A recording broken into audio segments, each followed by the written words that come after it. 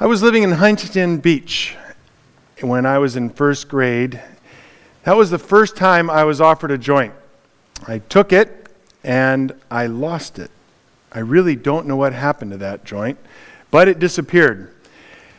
In sixth grade, I was living just south of East LA in the greater East LA area, and the first of a handful of times that I succeeded to get enough of the THC into my blood to notice a difference. Although in sixth grade and then subsequently in seventh and eighth grade, I had such a hard time that I think that prevented me from getting very much in there. I moved to Indiana for my freshman and sophomore year, and though I knew exactly where I could go if I wanted marijuana. Is it not working? Okay.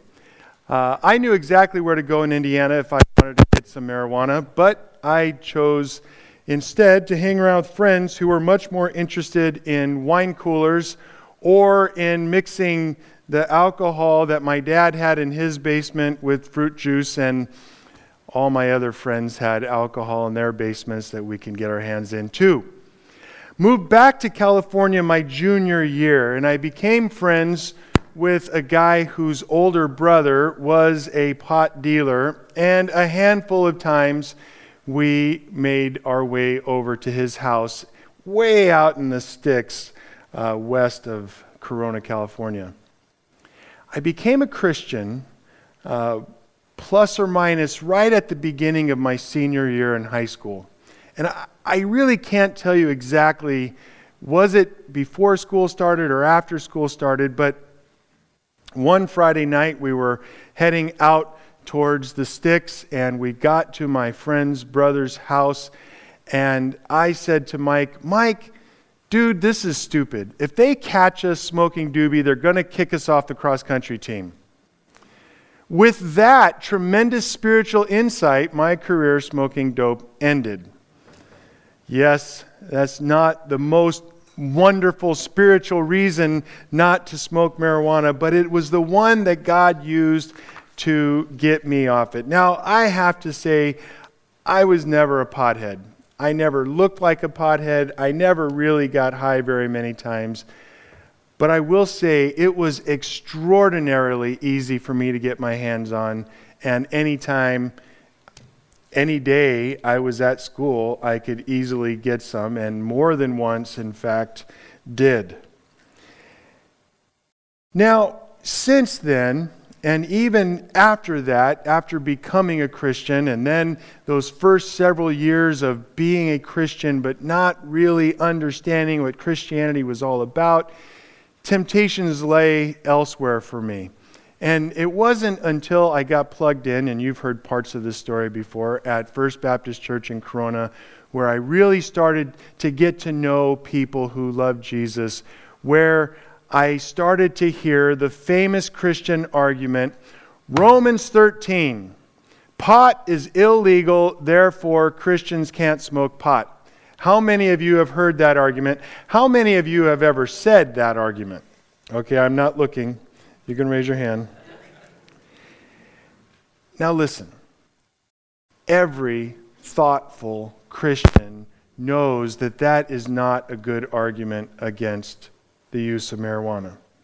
This answer is woefully ignorant and misses the main point that I want to convince you of tonight. The truly Christian answer is why you do what you do is more important than what you do. Why you do what you do is more important than what you do. I take this from 1 Corinthians 10:31, which says, whether you eat or whether you drink, do it all for the glory of God. Whether you eat or drink or whatever it is that you do it all for the glory of God.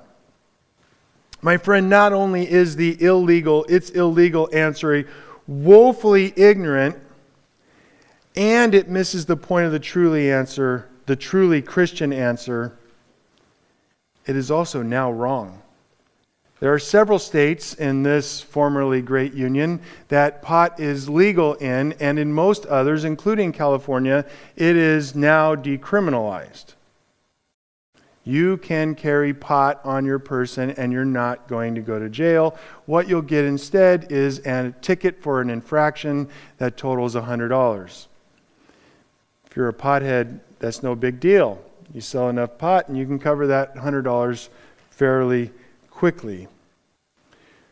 So my question is, should the elders, deacons, or staff at Grace Baptist Church in Santa Maria, California be allowed to smoke pot? If the answer is yes to that question, under what conditions can they smoke that pot, and where can they smoke that pot? That is the gauntlet. That is the question, and we need to look at a number of facts so that we can examine what the biblical witness about this question is. The first is, I'm just going to state, marijuana is legal. I'm not here to argue about the illegality of marijuana use, issues about the cost of incarceration, court costs, and other arguments that are always at the forefront of this particular discussion from a political point of view are not before us tonight. We're not going to consider these. The biblical view of how a Christian ought to relate to marijuana is actually far beyond its legality or illegality. And it is worth pausing for a moment to comment on the "it's legal, so don't do it" argument. By definition, if something is merely legal, if something is legal, then you have to understand that's the limit, that's the stop, that is the end of what is acceptable. You're allowed to do this and no more. By the way, you know that speed limit sign that says 55 miles an hour? That's not the lower limit. That's the upper limit. You're not supposed to drive faster than 55. Some of you didn't know that, am I right? And so, this whole idea of what is acceptable is hardly a good argument or a good standard for Christians to do or not do anything. The Christian is called to do far more than what is merely allowed. We are called not merely to be tolerant, for example. We are called to love. Jesus says, love your enemies and pray for those who persecute you, so that you may be sons of your Father in heaven. God doesn't just stop at being nice or letting evil people off. He loves us, and He pursues us, and He chases us down until He catches us and showers us with that love. Furthermore, the "it's illegal" argument fails because although it remains true that we ought not to flippantly discard the law, I'm not saying that you should just flippantly discard whatever law is going on. We as Christians are to live for the best for those around us, not merely what the law will allow. 1 Corinthians says, all things are lawful, he's quoting the Corinthians, but not all things are helpful. All things are lawful, but not all things build up. Let no one seek his own good by taking a couple good tokes off the dope, but the good of his neighbor. And it's hard to be about the good of your neighbor when you're puffing on the green stuff.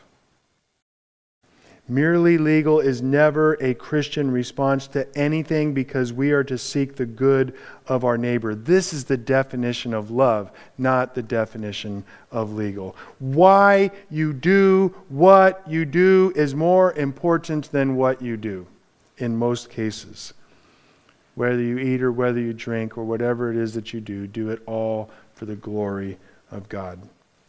Now, if you go out on the internet, the second most important topic that you're going to run into, besides the "it's legal" argument, is a discussion about the possible medicinal benefits of marijuana. If you go, for example, to the almost knowing Google, you will find all kinds of websites that tout the medicinal benefits of using dope. Almost all of them are biased.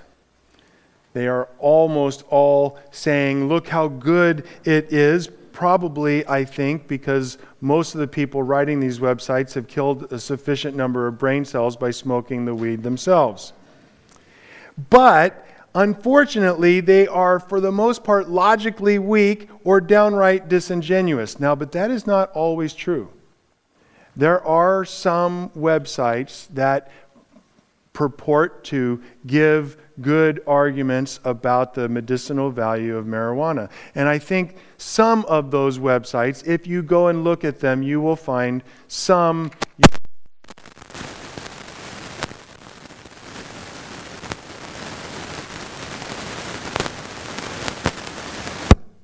The study that I relied on the most as I was looking into was a meta-study that was commissioned by the White House. A meta-study is one that takes a look at other studies that have been published. So some doctors at this particular university do a study about glaucoma and the use of marijuana, for example, and they have several peers, doctors, who look at this study and say, this is a decent study, we can publish this. And so you take a good number of these kinds of studies and you have one group of doctors study the studies. It's called a meta-study. Well, the White House commissioned such a study, and I did not read the whole thing. I read a few key excerpts from the study, but then concentrated my efforts on the conclusion of the study. And what you find is that they are very interested in focusing studies on the cannabinoids. The cannabinoids, there are a couple of different key chemicals that exist in the marijuana plant that produce its effects. The most famous is tetrahydrocannabinol, THC. Tetrahydrocannabinoid, THC. And there's two others. One of them, I don't remember. But so what they've done is they said, we need to study these because what we have found is that there are anecdotal evidence that these work. Let me give you what I'm talking about. An anecdote is when you take a specific story, in this case about how one patient was in fact helped by smoking dope or by using one of these cannabinoids, and they received some benefit. Somehow it was measurably beneficial. By far, what the studies have found is that they're either unable to prove any medicinal benefit or any benefits that have been given were this anecdotal kind. Now, if you read the National Geographic article, they spent more time emphasizing the medicinal uses, and they found several anecdotes of when these uses were purportedly beneficial. And one of them was they found a few young children who had a particularly severe form of seizures, and what they did is they took a very purified and liquid form of THC and they put it right between their lip and their teeth. And truly, it did a lot of good for these kids that they used it for. Notice, no one's smoking. They're using a purified form, and it had very limited but very significant benefits. The National Geographic article goes into quite a bit if you want to look at that. Also, cannabinoids were given to cancer patients, and because these oils from the plant, not smoking the pot, but oils from the plant were given, the cancer patients were able to regain their appetite and start gaining weight again because they had lost so much through the treatment. Also, Alzheimer's patients were able to be less agitated and eat more again. But in all of these studies, benefits were found in some, but were not found in others. What this White House study pointed to was the fact that when these cannabinoids, the chemicals, the oils, either in pill or liquid form, were given to patients. Sometimes they carried that benefit. But they also found that there are many attendant hazards to smoking the actual marijuana, and they did not recommend prescribing the smoking of the weed. And that is a crucial distinction that we need to understand when we're talking about the medicinal use of pot. It would not surprise anyone, I think, that if we discovered that those who are advocating the most strongly for medicinal use of marijuana have in the back of their mind or are advocating for the recreational use, which is completely understandable, but honesty in this debate would be more than appreciated. And for the Christian, for us, this honesty is crucial. What is your goal in using the marijuana? Is it to try something that will work where other medicines have failed?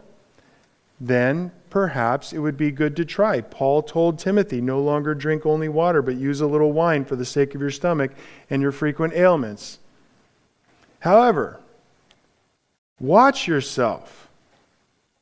Because like in so many other areas of our culture, TV, internet, gambling, or its less sinister sounding, gaming, all of these are attendant with many hazards. And we must watch all of these. It's not only the smoking of marijuana that's a problem.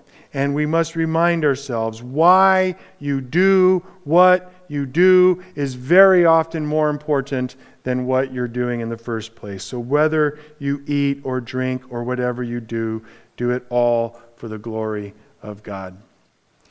Now, you won't be surprised to hear another argument for those who are appealing to the Christian audiences, which surprises me that people do that, but they do. A lesser known argument in the debate is found in Genesis 1:29, where God says, "Behold, I have given you every plant yielding seed that is on the face of all the earth, and every green tree with seed in its fruit, you shall have them for food." Now, of course, the proper response to this is, okay, you can make your ganja brownies, but it doesn't say you can smoke them. I think that's the point of their argument. The point of their argument is that they want to smoke the joint, not eat the brownies. And again, we must ask ourselves, is our heart right on this? Because why you do what you do is almost always more important than what you are doing. So this brings me to the main argument. This brings me to what is really at stake. Intoxication.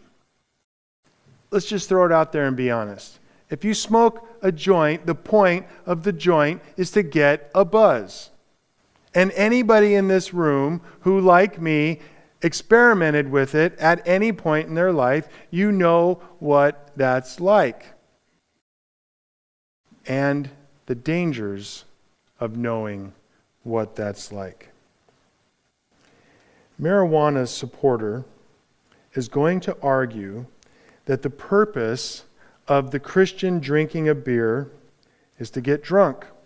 The purpose of a Christian drinking caffeine is to stay awake. The purpose of a Christian watching TV is to distract one from his or her responsibilities. So why wouldn't we spend more time talking about those than whether a Christian ought to partake in marijuana, because proportionally is so much lower?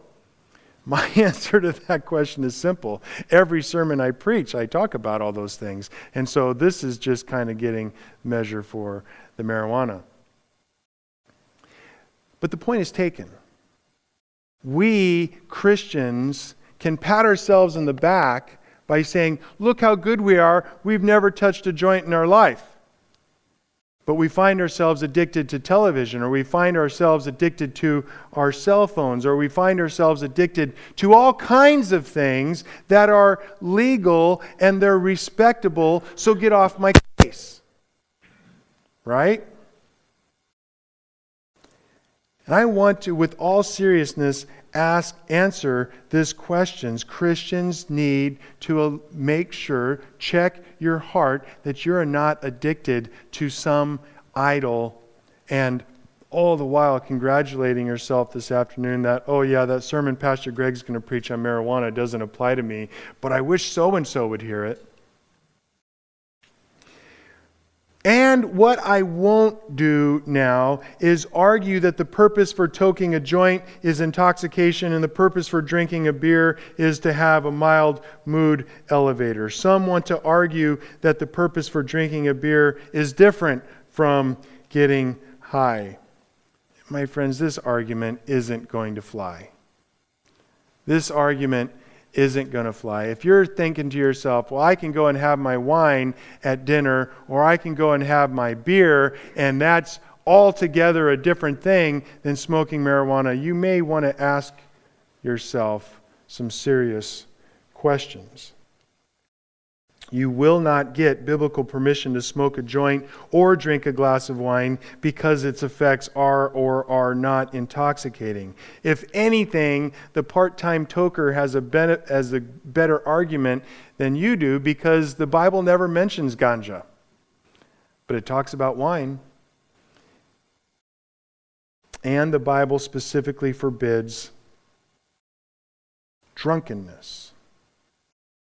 The Bible specifically forbids intoxication.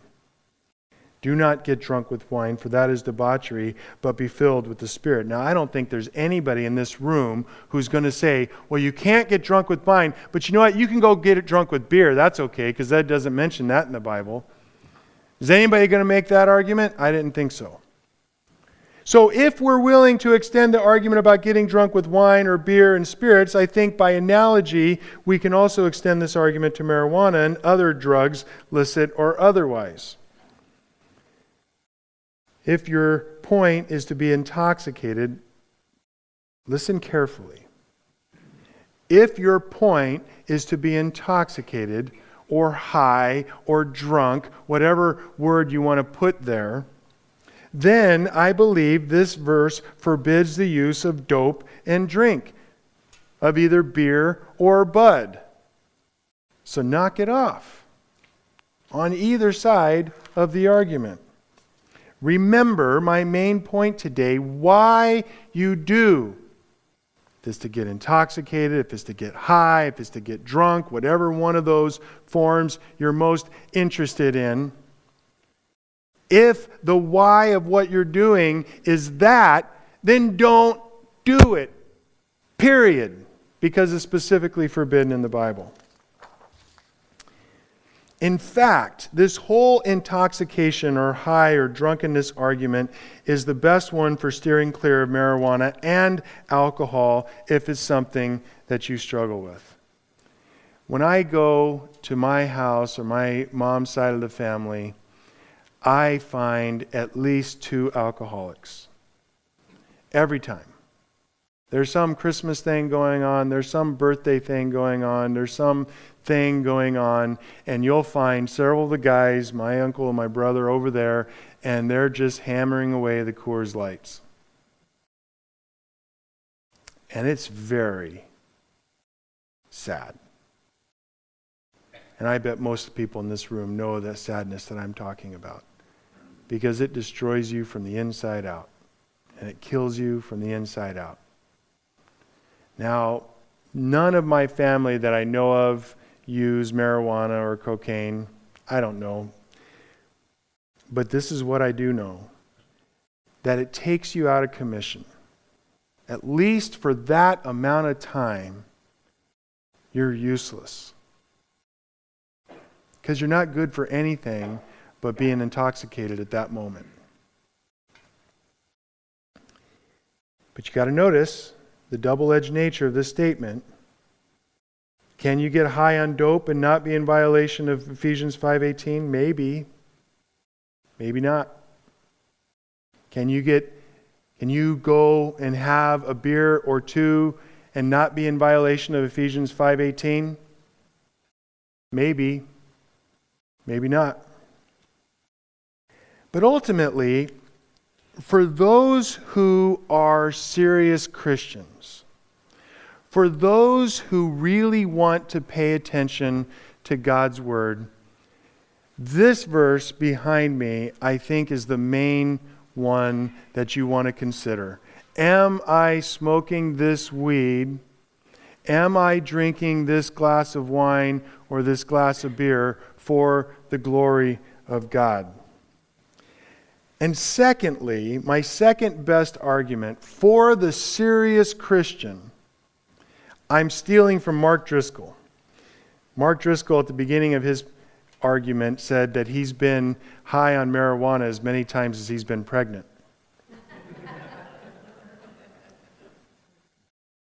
And his final bottom line, after he goes through all of his points, like I've just gone through all my points, his thing is grow up. Grow up. 1 Corinthians 16, 13, and 14. Be watchful. Stand firm in the faith. Act like a man. How's that for political correctness? Be strong and let all that you do be done in love. My friends, I don't see where taking a toke fits into that verse. Driscoll, I think, is wrong on many things, but I think he is right and dead right in his analysis of our American culture, that we have emasculated ourselves by driving our young men to opposite absurdities. On the one hand, smoking weed and wasting their lives on video games. And on the other side, we've driven our men to pursuing extreme sports, extreme business, extreme anything, the experiences of which cannot validate a man's existence. They cannot validate a masculinity. So what does? This was an absolutely crucial question for me growing up. I was intensely interested in finding out, what does it mean to be a man? Because I had plenty of stereotypes that told me that being a man was getting a whole lot of money. I had other stereotypes that told me being a man was the ability to handle your liquor. I had other people that told me being a man meant excelling in sports. And there was a lot of various understandings of what it means to be a man. Let me tell you what it means to be a man. This is absolutely crucial. To be a man means that you are willing and you are able to take responsibility for yourself and for those who are dependent upon you. To be a man, and I will say to be a woman, is to be willing and able to take responsibility for yourself and for those who are dependent upon you.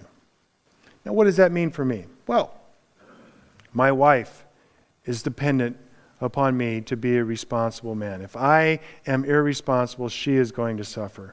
I have 2 young men who sleep under my roof, and they are very dependent upon me still. And if I start to play the boy, they are going to be in trouble. I have a little girl who sleeps in the next room south of me, and she doesn't know it yet, but she is very dependent upon my ability to be responsible. But what beyond that? Well, my church.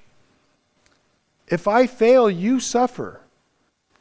To a lesser degree, maybe, than my family. But have you ever personally known a pastor or an elder or a deacon who has failed? Feels like a knife. What about the people that I'm friends with? They're dependent upon me. Yeah, they're dependent on a lesser degree than my family and my church. But they're still dependent in the sense that they're looking out there. They're looking for men and women to show them what it means to be a man or a woman of God in this dark culture. And I submit that I cannot be a good witness. I cannot be a solid example of a man who's taking responsibility for myself and for those who are dependent upon me if you see me smoking some doobie. And I think that this verse is not the primary argument, but is a significant one. This culture has resulted in one in which women are abused and or neglected. Children are left to fend for themselves. Marriage is gutted and trampled through the gutter. All because we have made a culture that has emasculated men and has destroyed us and will destroy us unless we as Christians repent and turn by the grace of God and the power of the Holy Spirit it around. Pray for that daily. And I understand there are those who say that smoking pot and taking a beer or a glass of wine is different. I will leave that to your discretion. I think whatever you do, consider that Paul twice, 2 separate times in the book of 1 Corinthians said something like this: all things are lawful for me, but not all things are helpful. All things are lawful for me, but I will not be dominated by anything. You and I are called to live for God's glory, and we are not merely to be legally dominated by anything, including legal addictive stimulants sold at your local Starbucks, or legal addictive depressants sold at your local liquor store, or legal addictive hashish soon to be sold legally at your local head shop. I'm convinced 12 months from right now, this day, you will be able to buy dope on Broadway. It's going to happen.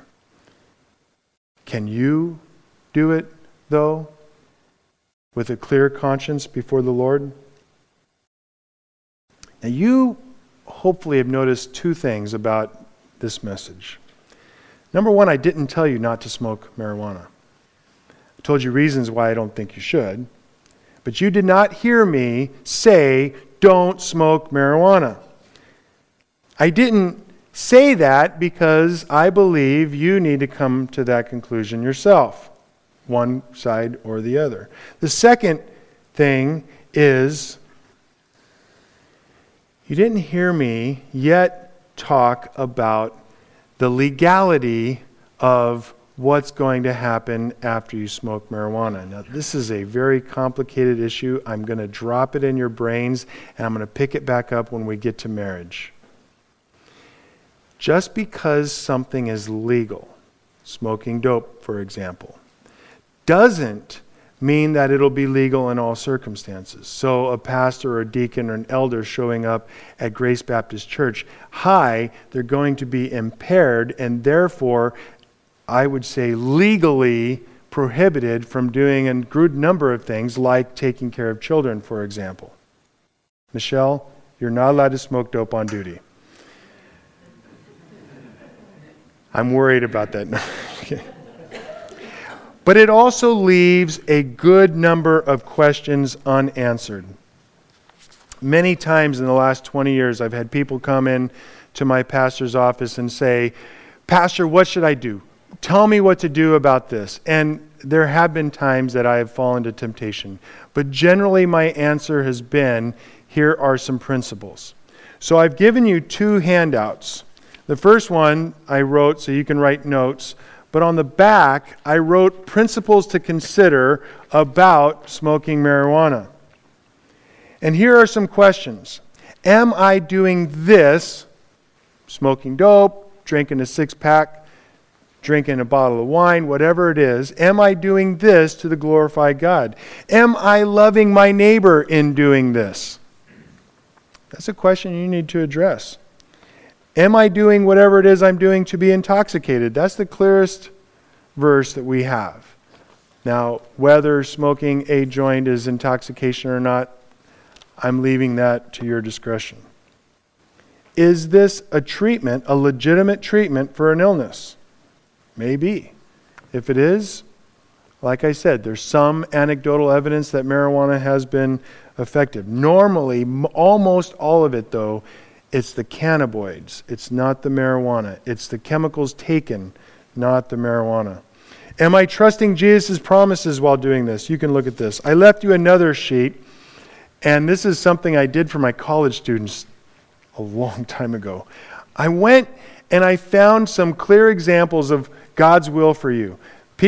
I used to get questions all the time. What is God's will for my life? Well, here, take this sheet. Here's several examples of what's God's will. And then I made, again, this is for my college students, so you might find that some of the things are geared more towards them. But godly decision making.